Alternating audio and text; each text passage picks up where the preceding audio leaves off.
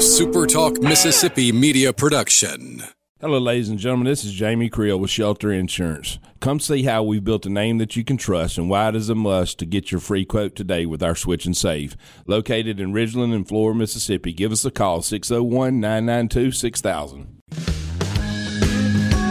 I'm Steve Azar, and I'm on the other side of the microphone, meaning I'm asking the questions this time, and oh, have mercy for the airwaves. I spent 20 years in Music City, wrote and made some hits, traveled the world, and then moved my family back to the birthplace of American music and where the magnolia trees prosper. And now every time I put my feet on Mississippi soil, when I'm off the road, well, I'm at peace. On this show, it's all about hearing the stories straight from the mouths of the friends I've made along the way, their journey to success. Heck, there might be someone on, I don't even know, but you know how us Mississippi types are. We tend to take well to new company. In a Mississippi Minute, all 60 of them. I'm Steve Azar. It's just like that muddy river, moving slow. Ain't no worries, it's how life goes, baby. In a Mississippi Minute. That's right. The journey to success for some in life ultimately is determined by, well, determination. The will not to prove everybody wrong, but to prove yourself right. Today's guest is someone I looked up to when working on my own career. I drew from his story.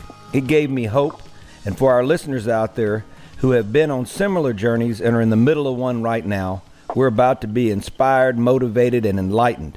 From high school to junior college, where he played at Mississippi State and flourished, to the NFL, where he played a pivotal role that led to a victory in the Super Bowl as a D-back for the Washington Redskins. Each of those roads were never easy, and I'm ready to go down his life's road right now. Please welcome from my hometown, I'm very proud to have him on my show, Greenville, Mississippi, Greg Williams. What's up, Greg? Thanks, Steve.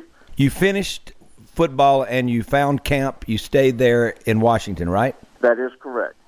Okay, so tell me, let's start there. After football, did you ever think about coming back home, or were there opportunities there? I know it was a different era back then, and the money was not like it was today. And a lot of you guys, a lot of my friends in your era, in my era, or they do other things. So why'd you stay, and then where did it lead to, and what are you doing now? Well, I tell you, Steve, I when I played, when I finished, I had made new friends, and I had some ties here, had a few business deals, and it was I had family back home, and just never really, I never looked at going back. I just kind of said I stayed up here, and I did have some opportunities that didn't work out to get back. I look back on it. There's nothing like a small town. I love that tradition. It's different up here, but now that I've been here so long, I kind of grown into it. Right. We're talking to Greg Williams, my man from Greenville, Mississippi. Former NFLer, has a big ring somewhere in a drawer, I imagine, hidden away. Hey, Greg, take me back to high school days. Your journey was you had to work at every level. That was the story. So I'm about to find out the truth behind it all. I want to know, as a kid, was it multiple sports? And then, were there any offers to a Division II school? Sort of take me on your high school journey first. In sports, was baseball a priority, or basketball? Just sort of take me down your road as an athlete here. Okay, well, I started in high school at, I'll tell you, my first year, I guess I was always small. My first year of high school, my sophomore year, I went out there, and I remember the coach said, I think you're too small to play. You're more than welcome to be a manager. And boy, that kind of struck me wrong, because all my friends were playing, and it kind of lit a fire in me. And I remember going home and telling my dad that. My dad said, "Well, what are you going to do?" I said, "I'm going to prove him wrong." He goes, "Well, do what you got to do." So I got in the weight room, kept trying, never grew much, but things worked out pretty well there. As far as multiple sports, I was just trying to play one at a time. And of course, back in those days, you played football during the fall and basketball during the winter and Right. baseball during the summer. So I kind of did all of them. I didn't specialize in any of them. Wow. I knew I wasn't going to be a basketball player. I knew that. So, but I enjoy playing. It's just the competition that we all played and all my friends played, and my high school team only had 17 players. So it's kind of funny when I see it up here with they have 110 kids at these high schools up here. So it was a little different, and and then we had a coaching change my junior year. Bill McGuire, who coached at Indianola Academy. Right. They brought him in, and he was a good high school football coach for me. He gave me an opportunity, and of course, I don't know if it was an opportunity or I was the last resort. Yeah. But it worked out, and and I played. We played down there at Greenville Christian. Right. And we didn't have great success, but we did okay for a small school. And there were I played with Gary Schaffhauser, who played quarterback. Signed with he was what you would consider today a 5-star recruit. And so it was he was there, and there Ole Miss and Mississippi State and all the big schools there were on him. So. But nobody was there for me. Wow. So, as it turns out, I had no offers, no interest anywhere. And not even JUCO? Not even JUCO. Wow. Not even JUCO. So, my coach was talking to me. He was, he was a Mississippi State grad, and he was trying to get me over there, and they just wouldn't even talk. They wouldn't even talk to him about me. So he asked me that I want to play. I said, man, I would love to play somewhere. I just want to continue playing.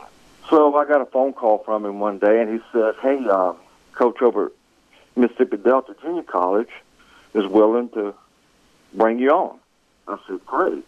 I'll love to do it. And I think at that time, that was probably July going into my freshman year. So you hadn't even made a decision, and, right? It was late.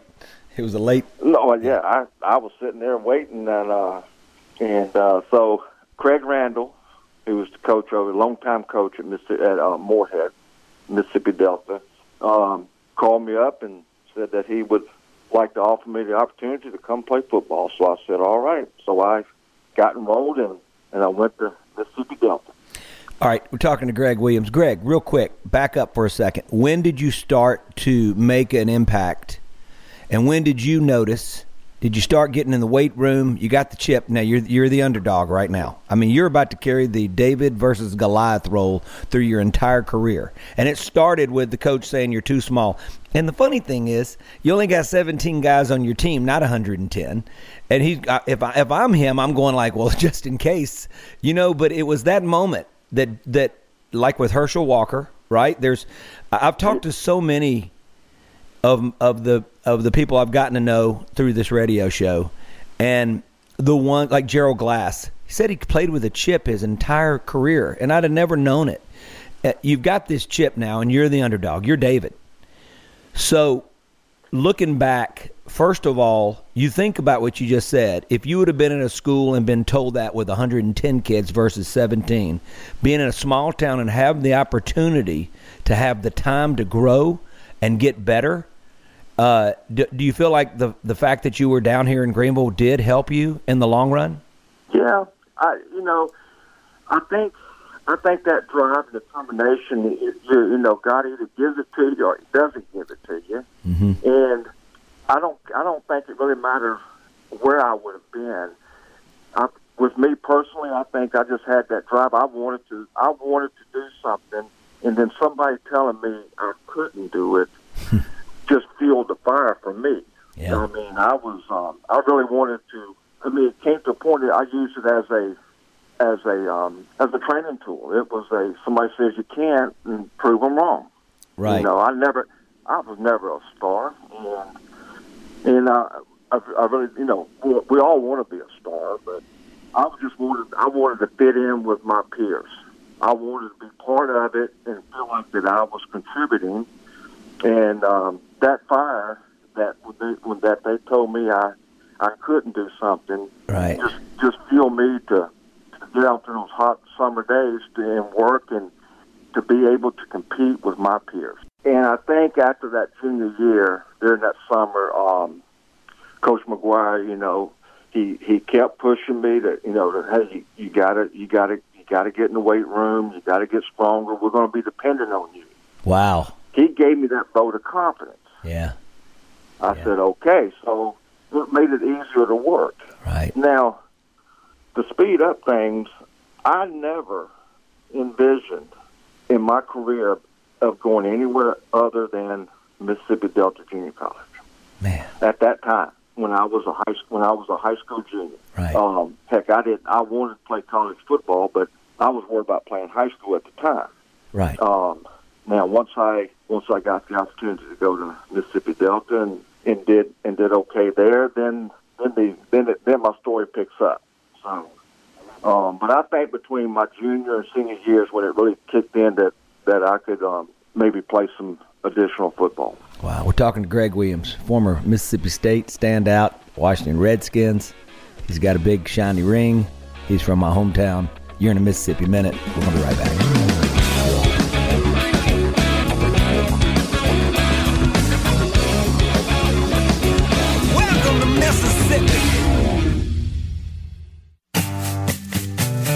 In a Mississippi Minute with Steve Azar, right here on Super Talk Mississippi.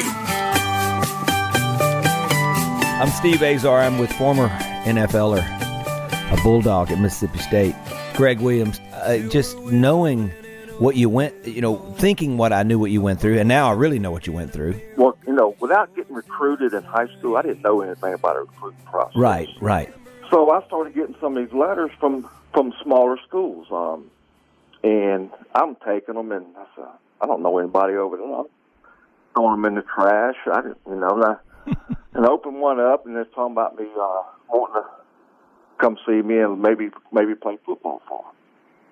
I said, I'm going to Mississippi State. I'm not going to these schools. And I had 4 or 5 teams offer me scholarships, but they were smaller schools. I remember UT Chattanooga. Mm-hmm.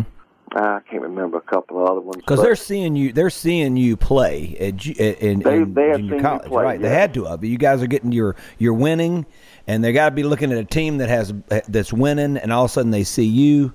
It makes sense. And now all of a sudden, a lot of colleges still to this day pull in recruits from junior college. I mean, we know that's for sure, especially in Mississippi. Yes, really a big breeding ground for that. Yes. So, something I can go back a little bit. After my freshman year, Coach Randall, who retired, who had been there, I think he was there for over 40 years. He retired, and they brought in the coach at Southern Miss. Wow! And I cannot remember his name. That's all right. But anyway, he comes in, and I think he was from Leland, Mississippi. Okay. And they brought him in after my sophomore year. He was telling me, he pulled me aside and said, hey, I think you can play down at Southern Miss. I said, well, if they give me the opportunity, I'll be more than happy to go there. Right. I said, but right now I'm looking at walking on in Mississippi State. So anyway, the recruiter came down and he talked to me and said, look, we'll give you a preferred walk-on. And I said, well, if I'm going to walk on, I'm going to walk on at Mississippi State. Right. And, of course, my coach talked to me and said, I think, whatever you do, I think you're going to be okay. I said, well, I'm going to give it a shot anyway. And that's how, and I talked to my parents about some of these other schools that, had given me opportunities. And I can remember my dad sat me down and says, hey, look, this team here is willing to give you a scholarship, and you want to go walk on. I said, yeah, I don't know anybody over there. I don't, this and that. He goes, well, that's part of life. And we went through a little turmoil there because I was dead set on going to Mississippi State. And, and coming from a small school in a small town, right? Money's not flourishable. As a parent, Greg, I was just thinking that. I'm going like, wait a minute. Where we're sending kids to college, and I'm like, oh my God, your dad's ready to break out that belt. Well, now that I've had kids and I've had to put them through school, I look back and said, now I see where he was coming from. Yeah. So I remember it was over Christmas break, and my mom always told me, she goes, if you want it, you do what your heart tells you to do. I said, well, my heart's telling me I'm supposed to be in Mississippi State. She goes, then you go. We'll find a way. And I really didn't know about how this, how expensive college was or anything else. And I remember my dad was at work, and I went down and told him my decision, and I said, Dad, I need some money. He kind of looked at me and said, well, we all need money. He said, I don't know what we're going to do. And he said, look, if we can get a loan, I'll give you the money. And I remember we're going down First National Bank of Greenville right there. Walked in there and told them my story, what I wanted to do, and they said, absolutely, we can do something. And so we got the money, and my dad said, now how are we going to pay this back? I said, well, I'll work, and I'll help pay it back. And I said, Dad, I'm going to get a scholarship. That's right. He goes, well, I got enough money for one semester. Oh, wow. That's about all I can do for you. I'm going to get a scholarship, and I'm going to take care of this. Everybody in the world was telling me, I was the laugh. I was the joke guy. Because I was out there and I was working my butt off that, during that time, and everybody said, you can't play, you can't do it, you can't do it. And I can remember my mom always telling me, she goes, you do what you want to do. Right. And don't let anybody tell you that you can't do it. And to this day, I've always held that in the back of my mind because, in life's not easy. And there's challenges. You've had them in your business. There's rejection all over the place. And if you say, okay, well, I'm not going to do that. He said I couldn't do it. I'm just going to do something else. Well, you got to stick with it. If you really believe in it, you got to stick with it. And I did. And I walked over there, brought my stuff in there. Didn't know a soul except my buddy who I went to high school with. And his roommate apparently had left. He left Mississippi State over the winter break. So I said, I'll room with you. I haven't applied to get into Mississippi State. I haven't been accepted. I didn't know you had to. So that's great. So really, when I tell you this story, people think I make it up, but this is the honest goodness truth. I walked in there, put my little trunk in that room, and I was in the athletic dorm. Well, the only guys in the athletic dorm are approved by the coaches. And of course, the players don't know if if the coaches brought you in or what. They just saw me in there with Gary, and Gary introduced me to some guys, and I told them I was a walk-on, this and that. And there was other walk-ons. I was in the dorm, and you go down to dinner and ask Gary, I said, hey, am I supposed to? He said, I would do it until somebody said something. Well, I'm going through the food line like I'm supposed to be there, and I hadn't even enrolled in school yet. Finally, I think it was on a Friday, and I think classes started on a Monday. And Gary said, "Hey, have you registered yet?" I said, "What's register?" I said, "I'm here to play football." He said, "Well, you got to get in. You got to get into the school." I said, "I haven't thought about that." So I went over and talked to He took me down, and I got with the academic advisor. I talked to him and told him, he goes, "Well, where are you staying?" I said, "I'm staying in MacArthur Hall." He goes, "Well, no, that's for scholarship players." I said, "Well, that's where I'm staying. I've already got my stuff there. I'm rooming with Gary." He goes, "Well, who approved this?" I said, "I didn't ask anyone. I didn't know I had to."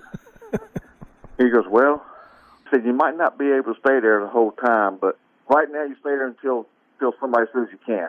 And got in school, and then over the winter break, they had another coaching change. They brought in Emory Ballard. Yeah.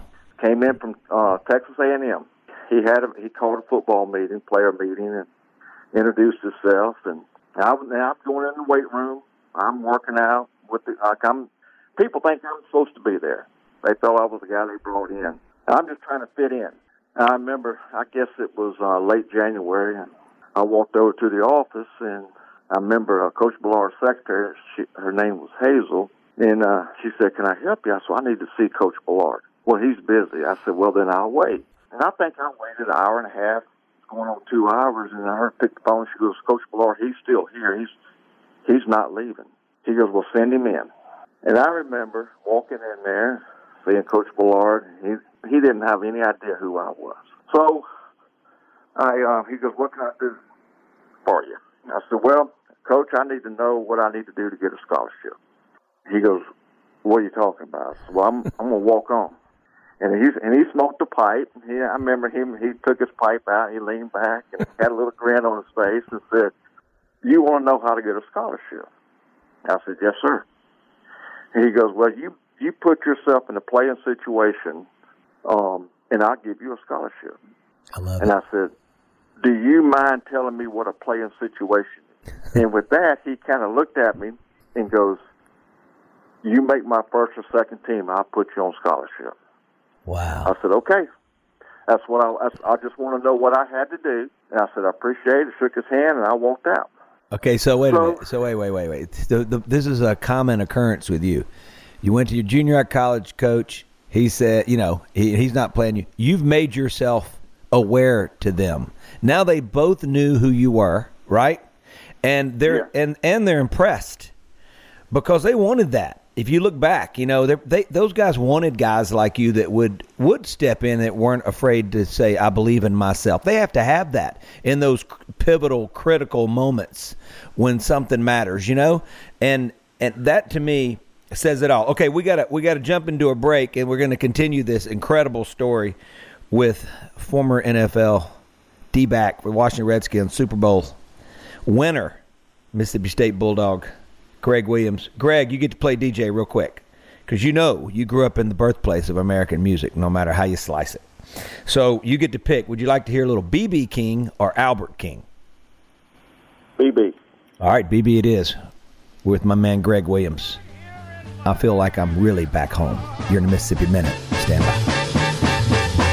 I gave you a brand new Ford, but you said, "I want a Cadillac." I bought you a $10 dinner, and you said, "Thanks for the snack." I let you live in my penthouse. You said it was just a shack. I gave you 7 children, and now you want to give them back. Yes, I've been done.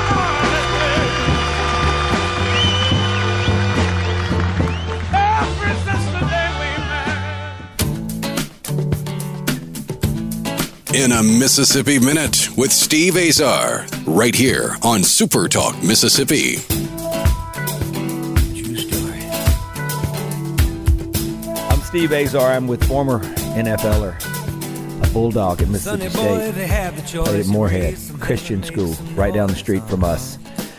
Greg Williams, he lives in D.C. now. He stayed. You talk about your journey. Greatness is never achieved in the obvious. It's got to come from something like this. Okay, so you finagled your way into school without signing. I mean, this is crazy. You got to make the first or second team. You got a semester. I'll pick this up now. We'll fast forward this. We got spring practice started. I go in there and I get my pads issued to me. Now, I know a lot of the guys, but they really don't. They know I'm a walk-on, but they thought that I was brought in. I wasn't. So we get on my gear and we get all dressed. We go out there and we meet, and we're all gathered out in the middle of the field. Coach Ballard's talking to us because he's a new guy to all of us. He's got some new coaches, and there's a few stayovers that he kept. And so he says that, all right, you guys, offensive linemen go down with Coach Barry, defensive linemen go to Coach Randall, defensive backs go to Coach Dove, Jack. So he said, if you don't know, he said, if you're a walk-on, stay here. So when everybody else left, all the scholarship players, they all left. The guys have been there a couple of years. There's about 25 of us sitting there. All right, you three go down here, this and that. And what did you play? And he finally got to me. He said, what are you? I said, I'm a defensive back. He goes, well, you go down there with defensive backs. That that was another spark in the tank for me, because I said, wow, are you kidding me? I came here to play. They don't even know who I am. So it's got to be 25, 26 defensive backs. They play 4. I think, I know a couple of corners were returning guys, juniors. The safety was Kenny Ray Johnson, who played with Atlanta for about 10 years. Yeah. Larry Bird, who was a spectacular athlete. He was number 2, but I understand he had grade problems. He had school problems, and he was on the bubble. And then you got other guys who filled out the depth chart. And of course, I'm at the dead bottom. And you got nowhere else to go but up, baby. Well, I'm used to being there, so I was all right.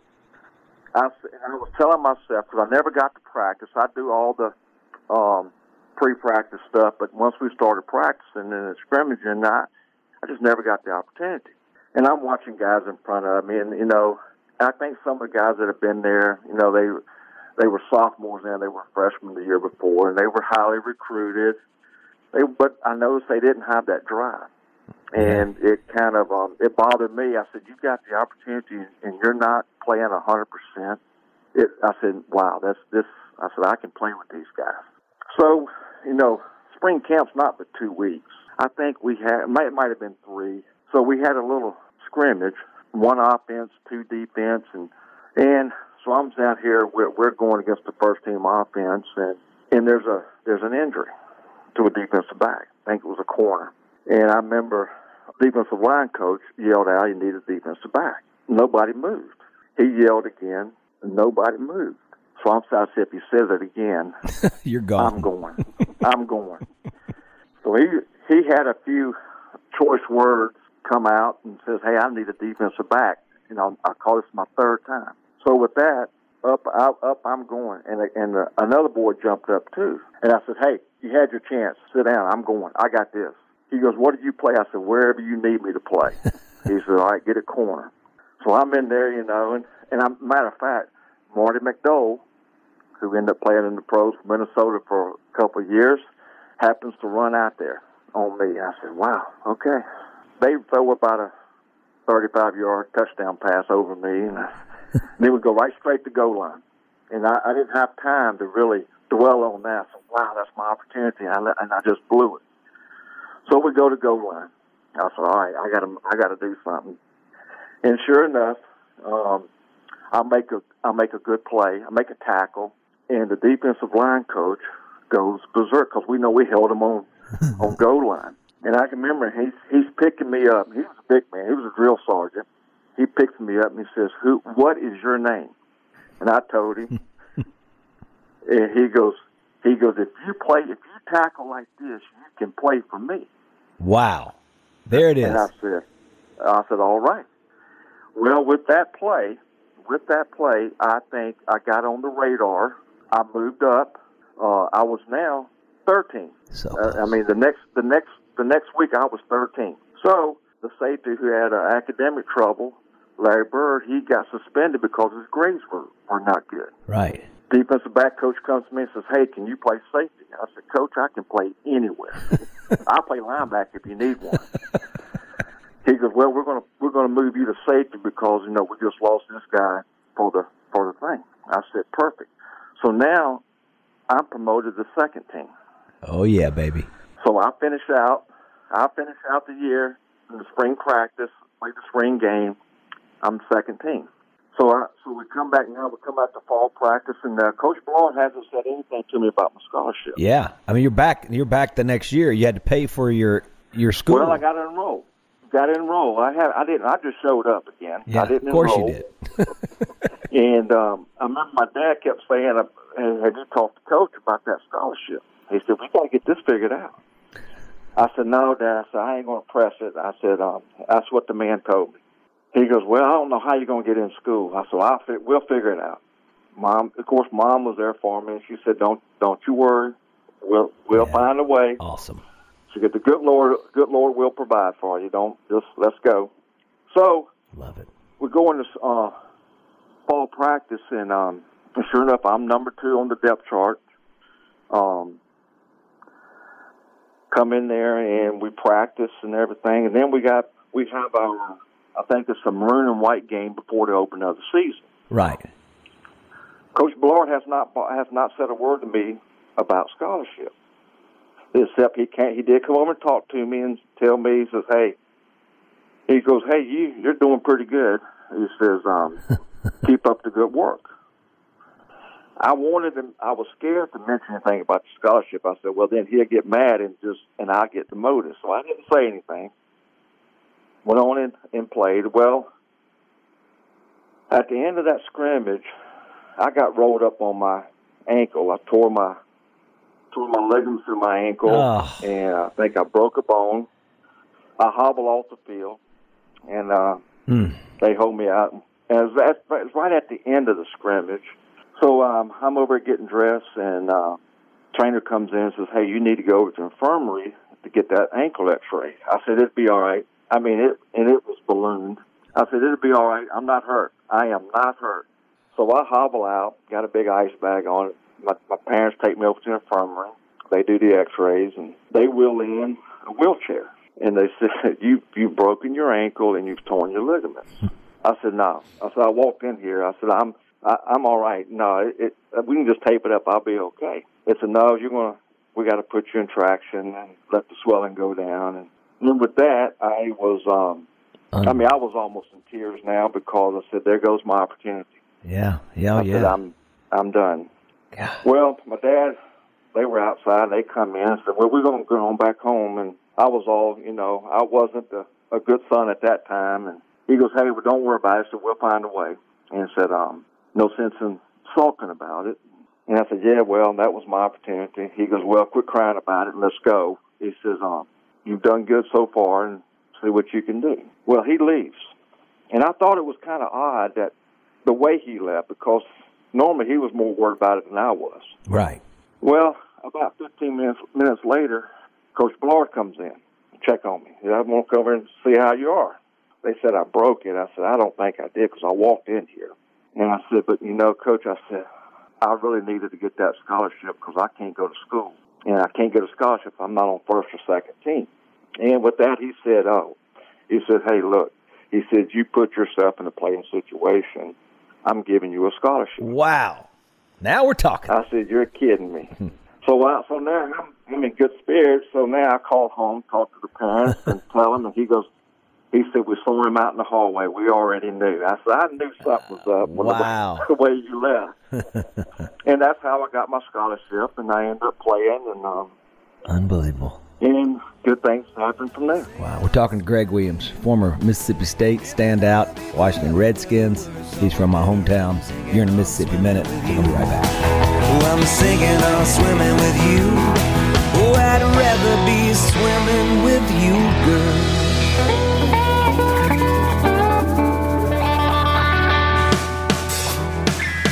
Hey team, are you or do you know an aspiring songwriter or artist that needs coaching and direction on how to navigate the music business? Do you have a corporate event, festival, or fundraiser that needs entertainment or event consulting? Let All Access Azar bring your vision to life and help you avoid the mistakes that can steer success off course. With access to my A to Z wealth of knowledge, expertise, and contacts in the entertainment business, my team and I are ready to help you help assess what your goals are and identify the steps to get there. I'll bring many years of expertise and network resources to help facilitate the success of your brand. To learn more about the wide range of services we offer, visit our website, aaazar.com. That's aaazar.com. Fill out the form that fits your needs, and we'll get back to you. Thanks a lot.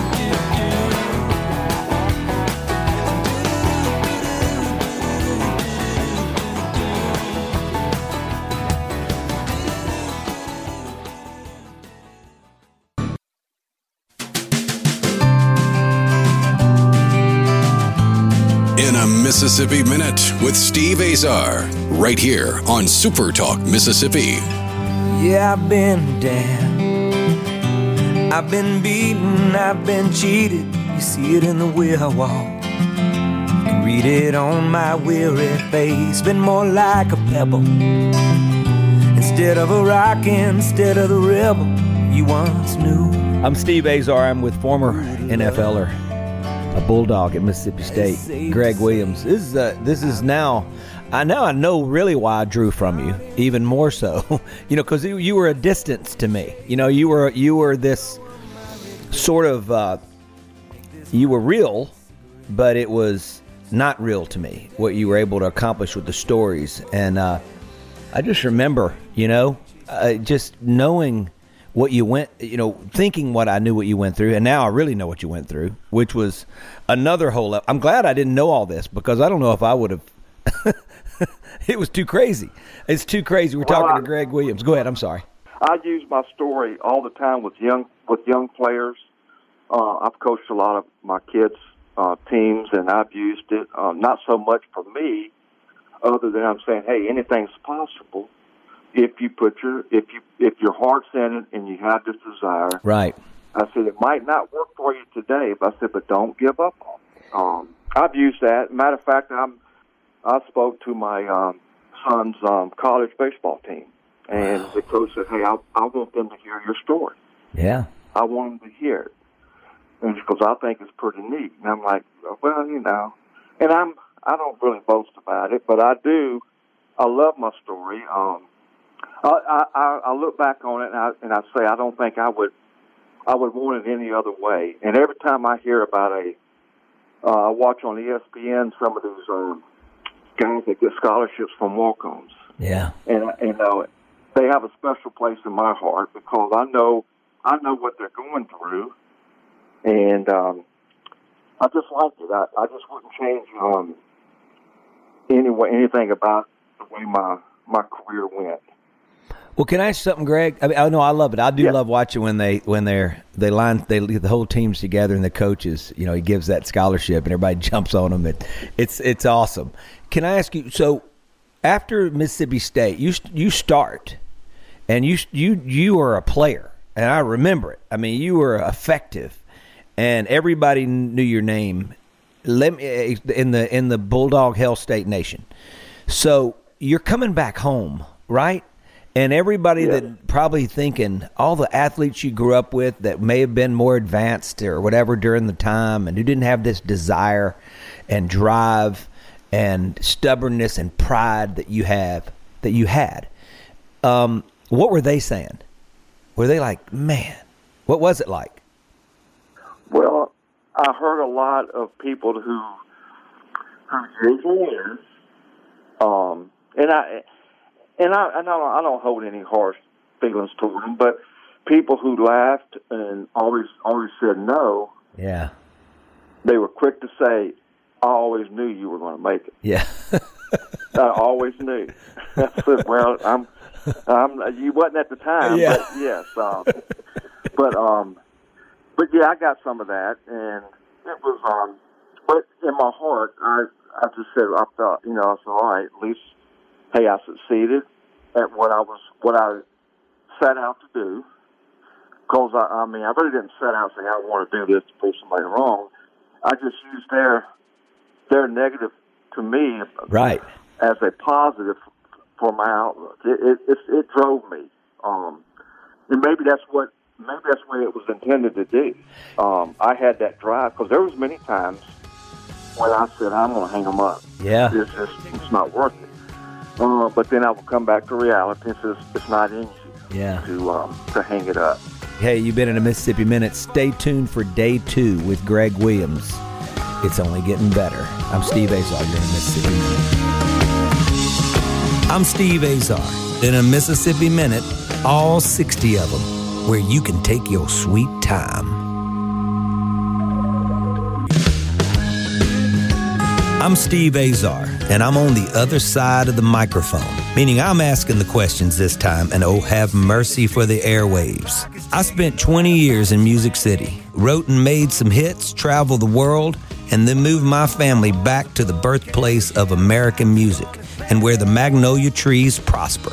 And now every time I put my feet on Mississippi soil, when I'm off the road, well, I'm at peace. On this show, it's all about hearing the stories straight from the mouths of the friends I've made along the way, their journey to success. Heck, there might be someone on I don't even know.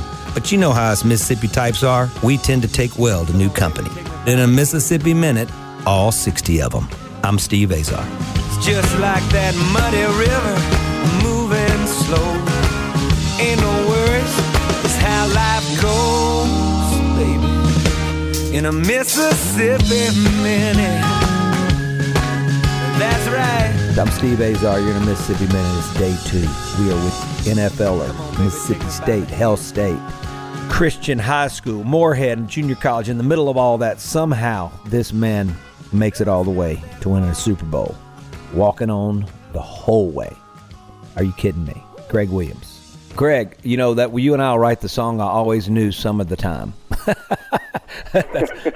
Hey, so you come out of, you weren't drafted, or were you drafted? Nope, was not drafted. Of course you weren't. You show up at Washington for the Redskins. The coach doesn't know you're there. What happened? You would show up in the parking lot. What? Because back then we didn't have a combine back then, did we? Well, yeah, they had one, but I mean it's not like it is today. Okay, and that's a whole different story. I played with Johnny Cooks, who's from Leland. Right. He was a first rounder.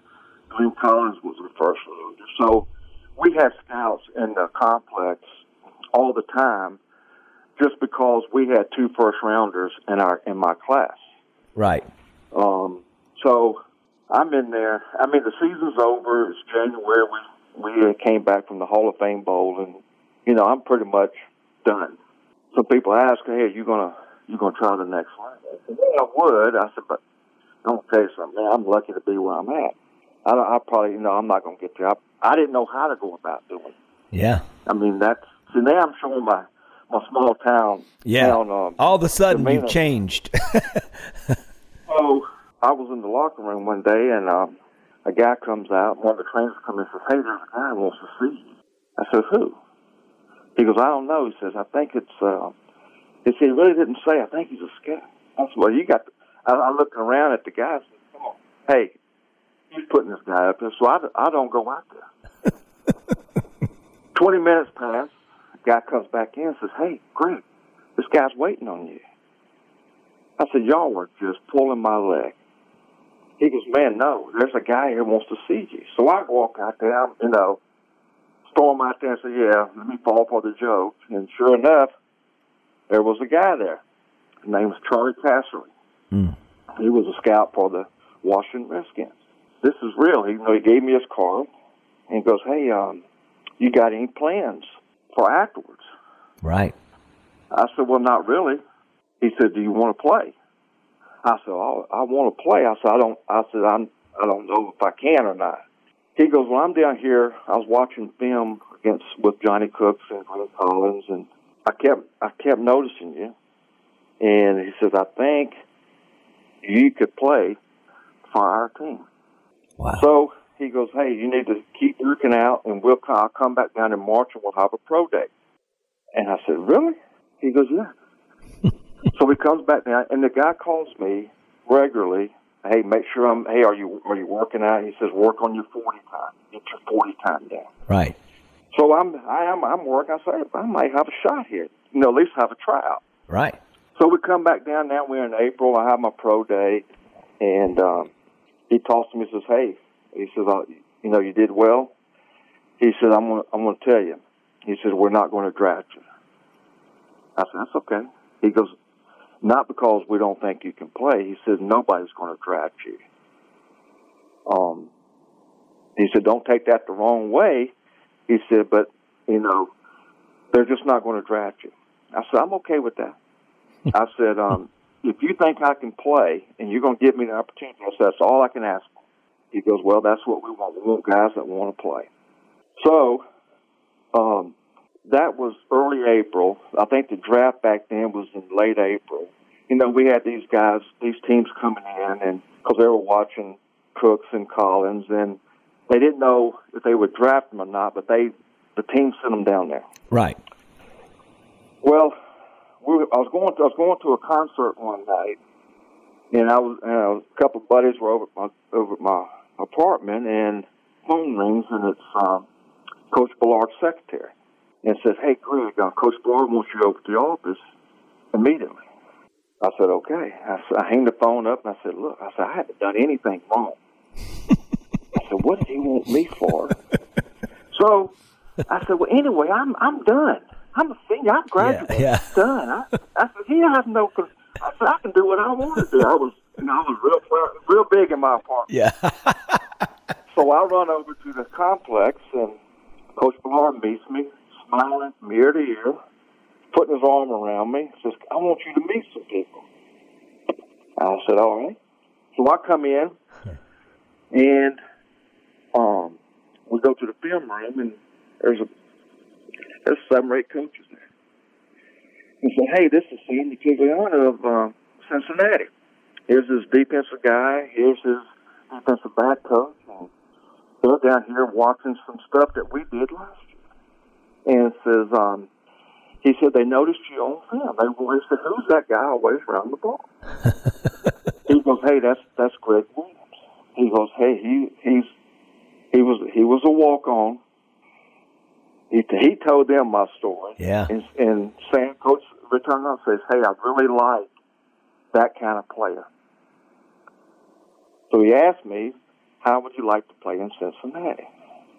I said, I'll play anywhere if I get the opportunity. And I got that from 5 or 6 teams before the draft. Wow. So I had some interest. And I said, wow. So now we have the draft. And right before the draft, the scout for Dallas calls me and says, hey, we're going to take you in the 12th round. I said, that's fine.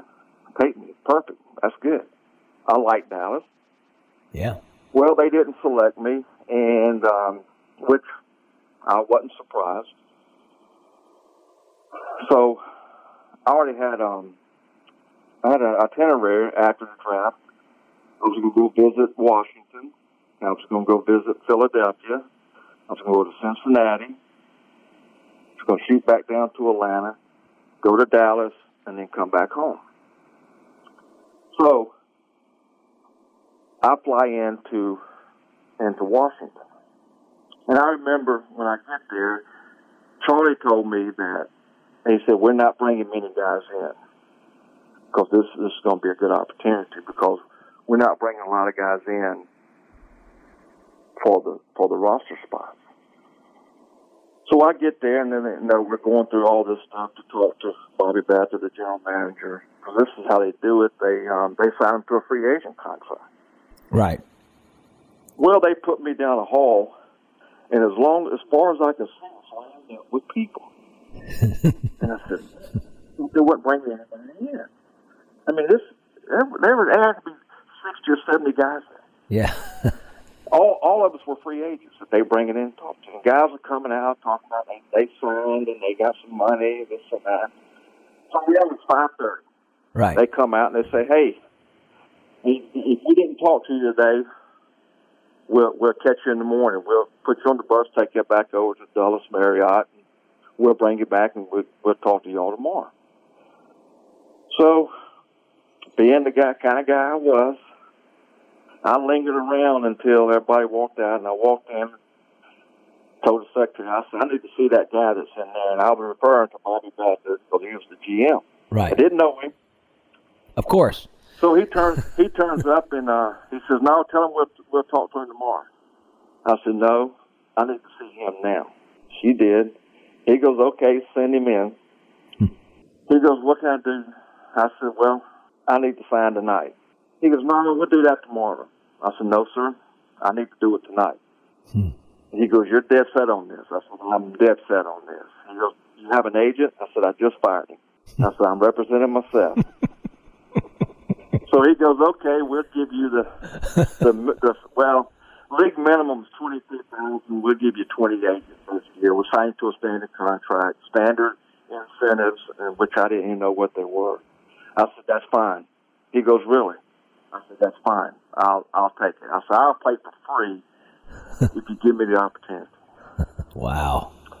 So I signed it there, and I went back to my hotel room, called Philadelphia, Cincinnati, Atlanta, and Dallas, and said, hey, I got to cancel because I just signed with Washington. And so then I signed with them, and then the rest was history. Just signing didn't mean I made the team. But at least I was at least I had an opportunity. I knew I was going to be at a camp somewhere that summer. With my man Greg Williams. I feel like I'm really back home. You're in the Mississippi Minute. Stand by. Take your time. Oh, baby girl, if you really want to take your time. Take your time.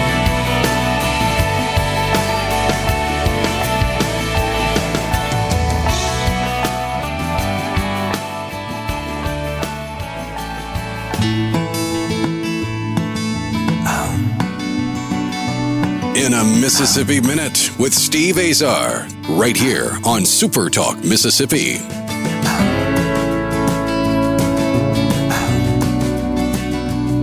Day 2 in a Mississippi Minute. I love it when we have a continuation. Some stories are just so worth it. It'd take more than an entire Mississippi Minute. So we have Greg Williams back, former NFLer. Amazing story of determination. Just one of the great sports stories. And he's from my hometown, Hell State, all the way to the NFL, Super Bowl winning cornerback for the Washington Redskins. If you missed yesterday, check the podcast out. You can subscribe. It's there. Greg Williams. Welcome back, buddy. My first day at Washington at summer camp, we go to Carlisle, Pennsylvania. And we go there, and back then, the roster was 47 players. I mean, it was 45 players, and they could have 2 inactive guys, which made it 47. No practice squad, nothing. Wow. I mean, it was 40. I mean, your roster spots were 45. So, sure enough, we go to Carlisle, and you know, the first 3 days of camp are all rookies, draft picks, and free agents. There had to be 65 to 70 of the rookies, and I'm like, wow, they're not bringing anybody in. And no, in day 3, the veterans show up, and there's that's now these veterans are guys who were cut the previous year, and Washington's picked them up for they consider them veterans. So right. So I'm coming out there, and I walked out on the field there. Joe Theismann, John Riggins, Russ Graham, Joe Jacoby. Yeah. I was like, wow. And the coach was Joe Gibbs. It was only his second year. This was his second year. The year before was his first year, and he lost his first 8 games. But he ran the table, so he finished up 8-8. And so we start practice. And in pro ball, it's really there really is no depth chart. It's the starter, and then there's a backup. And of course, they already had the starters. They were 6, 7, 8 year veterans. And I'm looking around, and Mike Nims, who was a punt returner, kind of took me under his wing, told me the ropes. Nice guy. Mark Murphy, extremely nice guy. He's now I think was the GM for Green Bay for a number of years. He kind of told me the ropes, and he told me something about being safety. He goes, look, he says, Coach Pettibone, it ain't like college. They really don't. He don't coach a lot. In film sessions, they go over stuff, and that's it. I mean, you either retain it or you don't. If you don't, Gotcha. you don't. Right. He said the one thing you want to do is make sure you get your checks right. And it was my responsibility in this defense that on any kind of motion, I made a check. So I said, okay. He said, know your checks. Just don't blow those. If you need help, come to me and I'll help you any way I can. I said, okay, perfect, thanks. So I get a few reps, and they ran motion, and I made the adjustments, and I guess I was doing okay. I hung around, and so now we're coming up to the first preseason game. They've already had a couple cuts, and I made a couple cuts. I said, well, I'm going to address the first game for the preseason. Right. We were still up to about 80 players at the time. So we're playing Miami, and now they got me I'm on kickoff team. Let me get to that. I'm on kickoff return. Not in the back. I'm on the front line. I'm on the end. Mm-hmm. I said, I've never played here. Because in college and everything else, these were the big guys. Right. Well, I look over there. There's nothing but defensive backs and linebackers on the front row. I'm like, wow, okay. So I remember Gibbs was up in the meeting.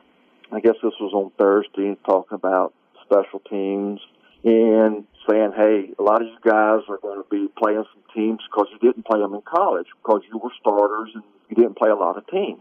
He goes, this is going to be your way to make this team. Of course, that rung the bell for me. All right, you can make the team for special teams. He goes, look, the NFL is a lot faster than college. I don't care where you played. The NFL is faster than anything you've seen. Right.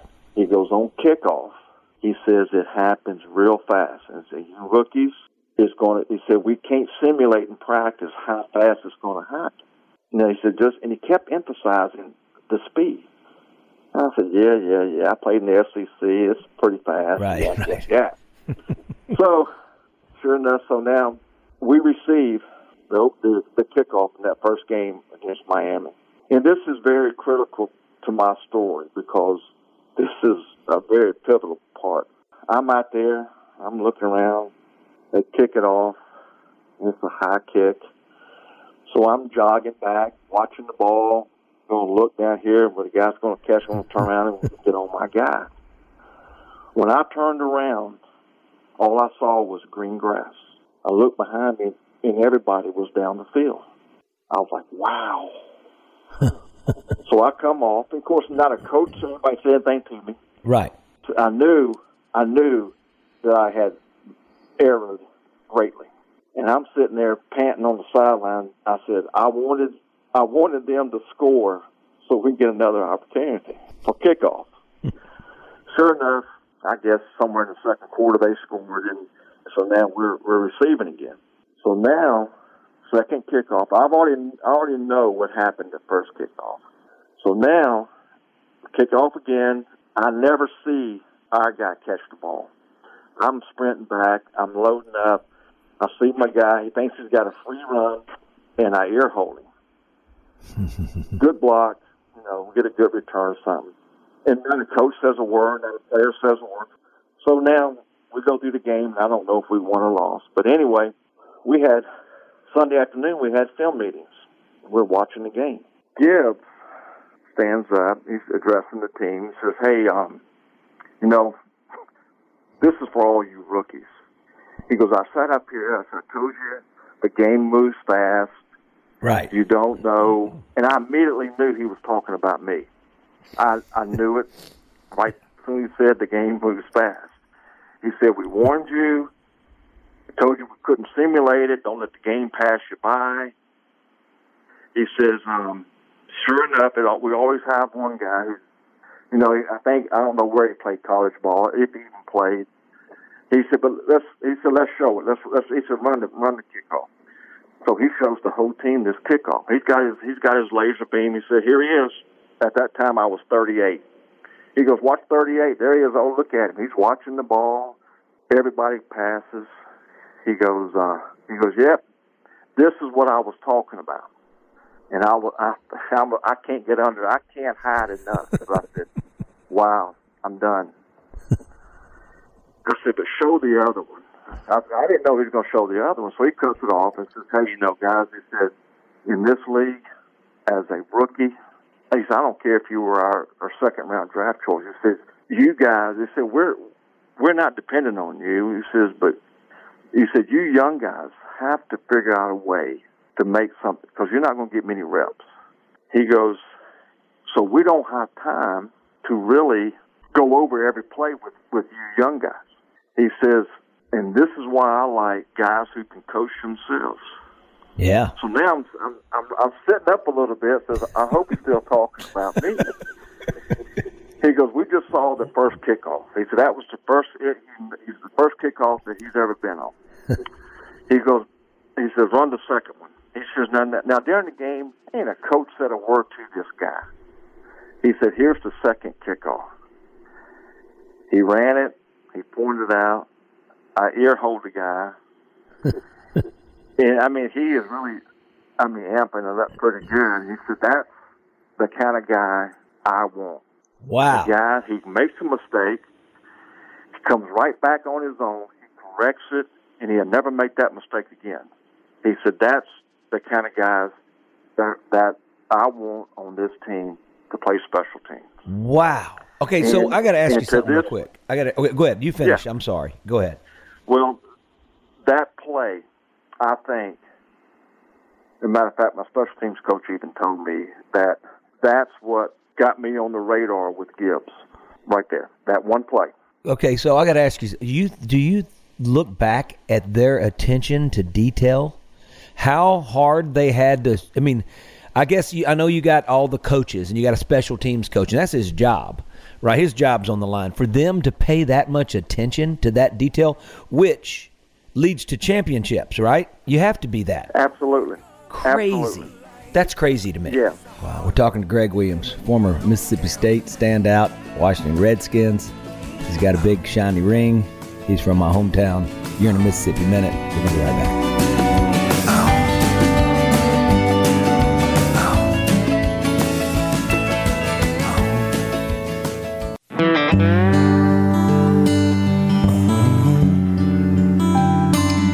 In a Mississippi Minute with Steve Azar, right here on Super Talk Mississippi. When you've done all you need to do, and you've had more trouble than you can use, and you've painted every road that you can find. We are talking to Greg Williams. We're in a Mississippi Minute. We're in day 2 because that's what we get to do. See, a Mississippi Minute for 2 Greenville guys will last 2 days, and that's where this interview has taken us. Greg, welcome back on Friday. This is awesome. Okay, so you have these pivotal moments in your career. They all, to me, come wrapped in a different package, but the answer is always the same. Man, this was born to happen. This was in the plan. It's just amazing how your story has unraveled. You make the team the first year, and you're on special teams. At what point do you start getting some defensive back reps? Well, my second year. I'll tell you this, after my first year of playing special teams, I come in over the summer. I'm in there, 3 days a week. And I'm in there one day, and Pettibone, he's the defensive coordinator and the defensive back coach, calls me up and says, hey, I want you to report early to camp. And that's for all the rookies.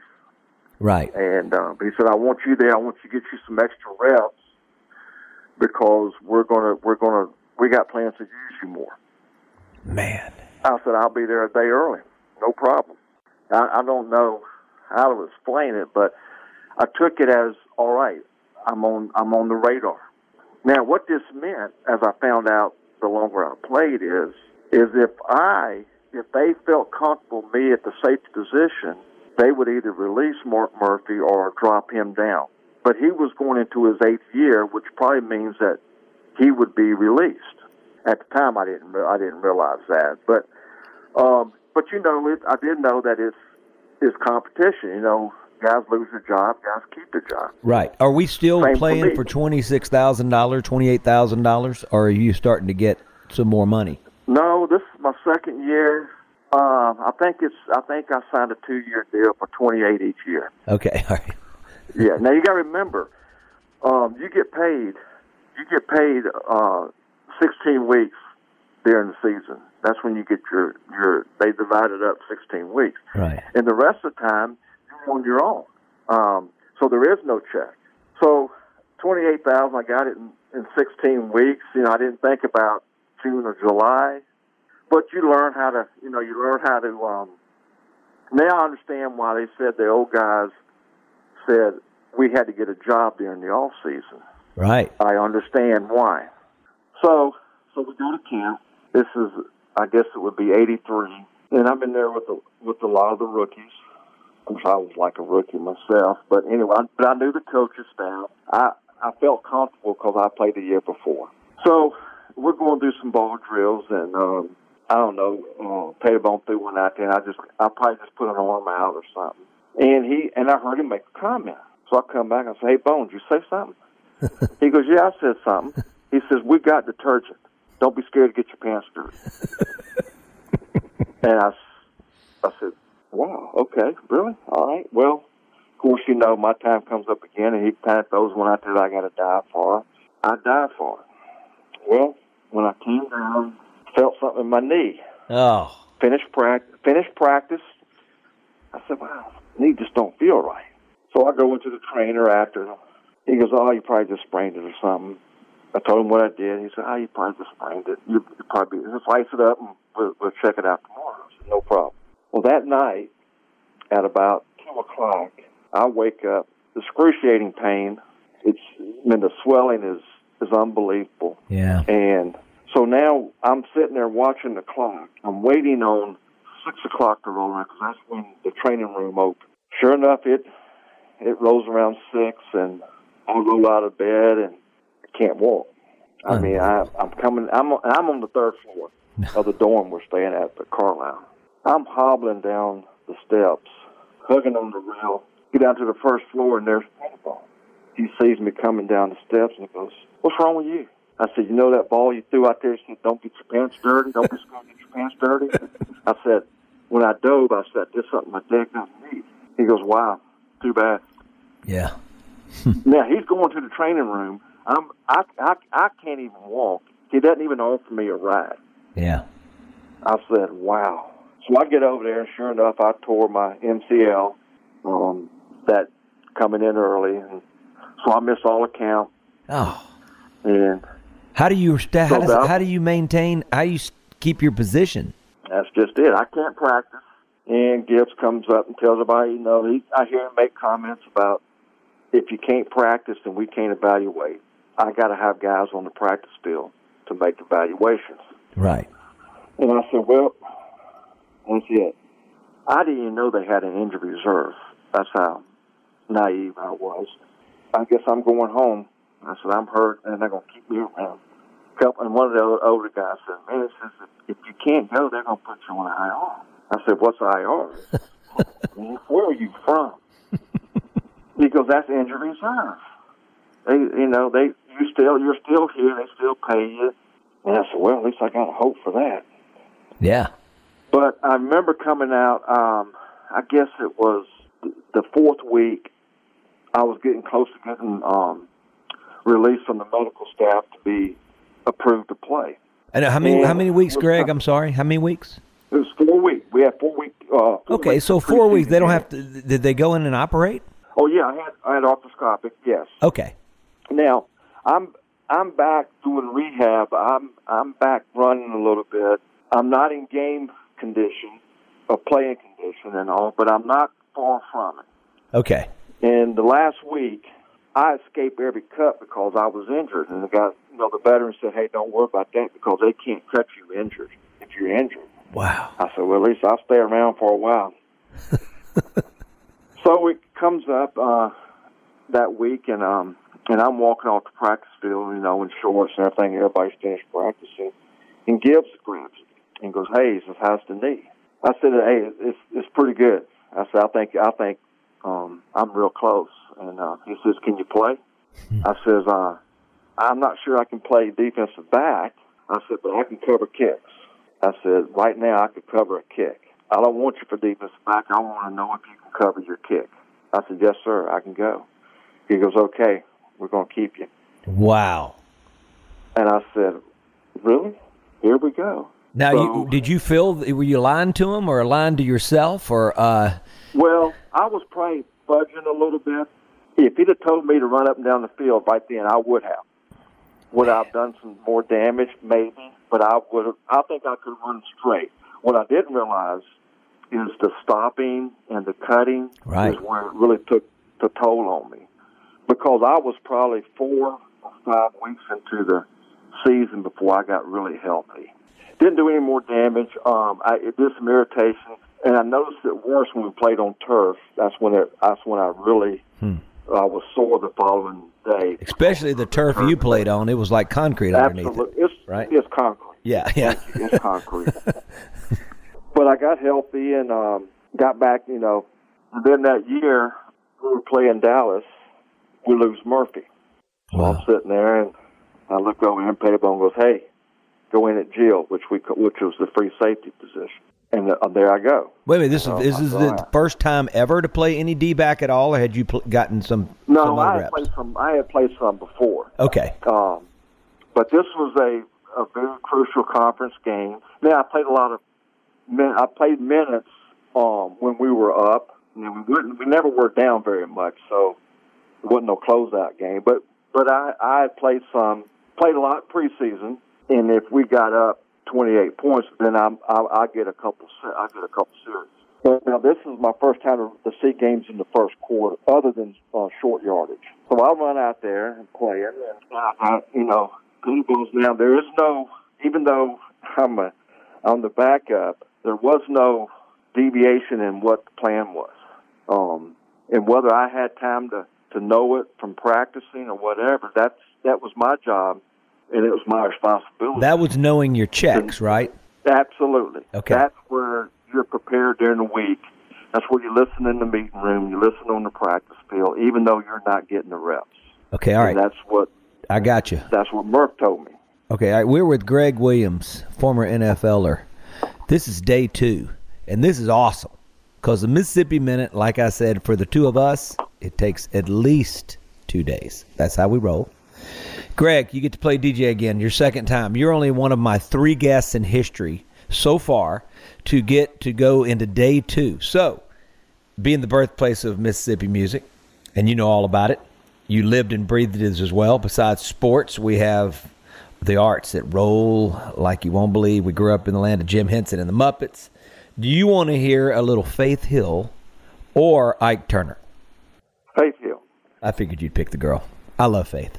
You got it. We're in a Mississippi Minute.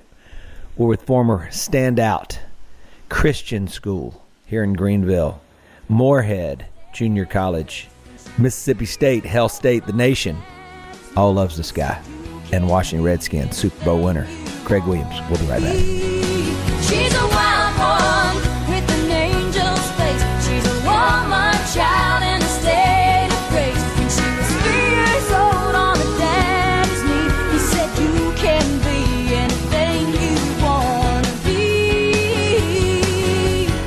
She's a wild one running free.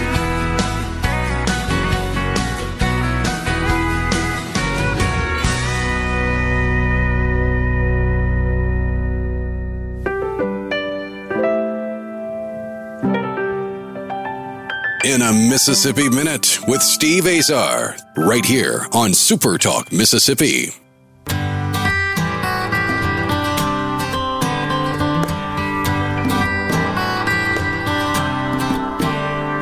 We were just 2 kids on the corner of Highway 1 and 82. I'm Steve Azar. I'm with my man Greg Williams. He's in Washington, D.C., where he stayed for work and raised his family.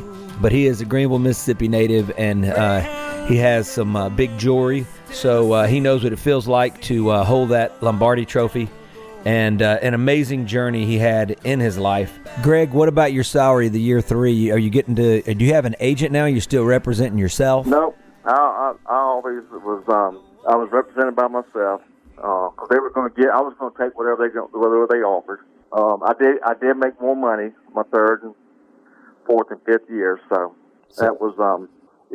It's not what they make today. I promise you that. But did you ever get to be back then? I mean, we know the difference. We know the difference in golf once Tiger Woods came. I mean, it was nuts. Absolutely. Okay, so were you ever making 6 figures, or including the playoffs all that? Well, if you include the playoffs, I got real close. But you got to remember, when I played the playoffs, you get $5,000 for the wild card game, and right, $10,000 for the division, and $15,000 for the NFC Championship game. And I think that has trifold. Right. I think they get quite a bit now for the championship game. But that was think about it, the living expenses back then. I don't know what happened, where it happened, where we have to make all this money now. But somewhere along the line, it's almost like, well, things that cost $5 now cost $100. I mean, it's crazy, Yeah, it is. So cars and everything. And let me say, money really never factored in for me. Probably it probably. I look back and it probably should have, but I would have played for the same amount every year. Yeah, I love that. I enjoyed it so much, and I liked it that the money was great, but I wasn't playing for the money. No, and I can't say I wouldn't be doing that in today's game. Today's game, I think I would be playing for the money. Right. Because you can play 4 or 5 years and be your future you're life set. will be much better. You're set. You're set. Well, that's just the way it's worked out now. But I got to tell you, honestly, musically, I never did it for the money either. During my period, I mean, at some point you have to, but I always did it for the right reasons. I think that's what helps you focus on. I mean, I think if you focus on the dollar versus actually getting good, I don't think you get there. Yeah. I mean, I just don't think that's why you do it. I mean, I couldn't have never written songs that were mattered or anything if I would have been doing it for the dollar. It just wouldn't have worked out. So I get this. We're talking to Greg Williams. You're in a Mississippi Minute. I'm Steve Azar. I'm having a blast with my Greenville brother. Okay, you get to year 3. Is year 3 when we win the Super Bowl? No, we won the Super Bowl the year 1. Oh, wait, you won it in year 1. Year 1. Oh, your first year. That's right. That's right.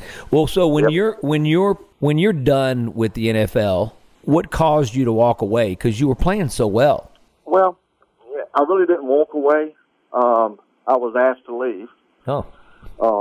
I got released. I'll tell you why, because I was going into I guess it was my 5th year. Now you're making a little bit more money. Now they start looking at your productivity, and they start looking at they bring rookies in, they pay them less money. That's money that they can get off their payroll, and they made a decision that the other 2 guys, because I know another safety that got released with me. He had been playing, I think, 9 or 10 years. And he said, hey, that's part of the game. It's one part of the game that when it gets to that point, if you're not a starting position, a player, they'll get a younger guy that has a chance to become a starter at a younger age. Right. And they're paying him less money. And I found that out, and that's but I will say this: the day I got released was one of my most relieved moments in my life, because I felt like the pressure of playing every day, whether you're going to be here tomorrow, was gone. Yeah, I mean yours was always I took it very well. It was no shock to me. I said, "Hey, great, thanks for the opportunity. Hey, I'm done. I was done." Wow. I mean, I look back on that and I say, I was very fortunate to play as long as I did. I mean, for me, I look back on it and say, if I played one game, it was a life success. Because I had no visions of ever playing in the NFL. I always wanted to, but reality checks in. But I was very happy the time I spent there and enjoyed it. And I pass it on to my kids, and I tell them the story all the time. Yeah. They always say, Dad, we've heard it. We've heard the story, okay? You're so much like me. I'll sit them down and they go, oh, no. Yeah.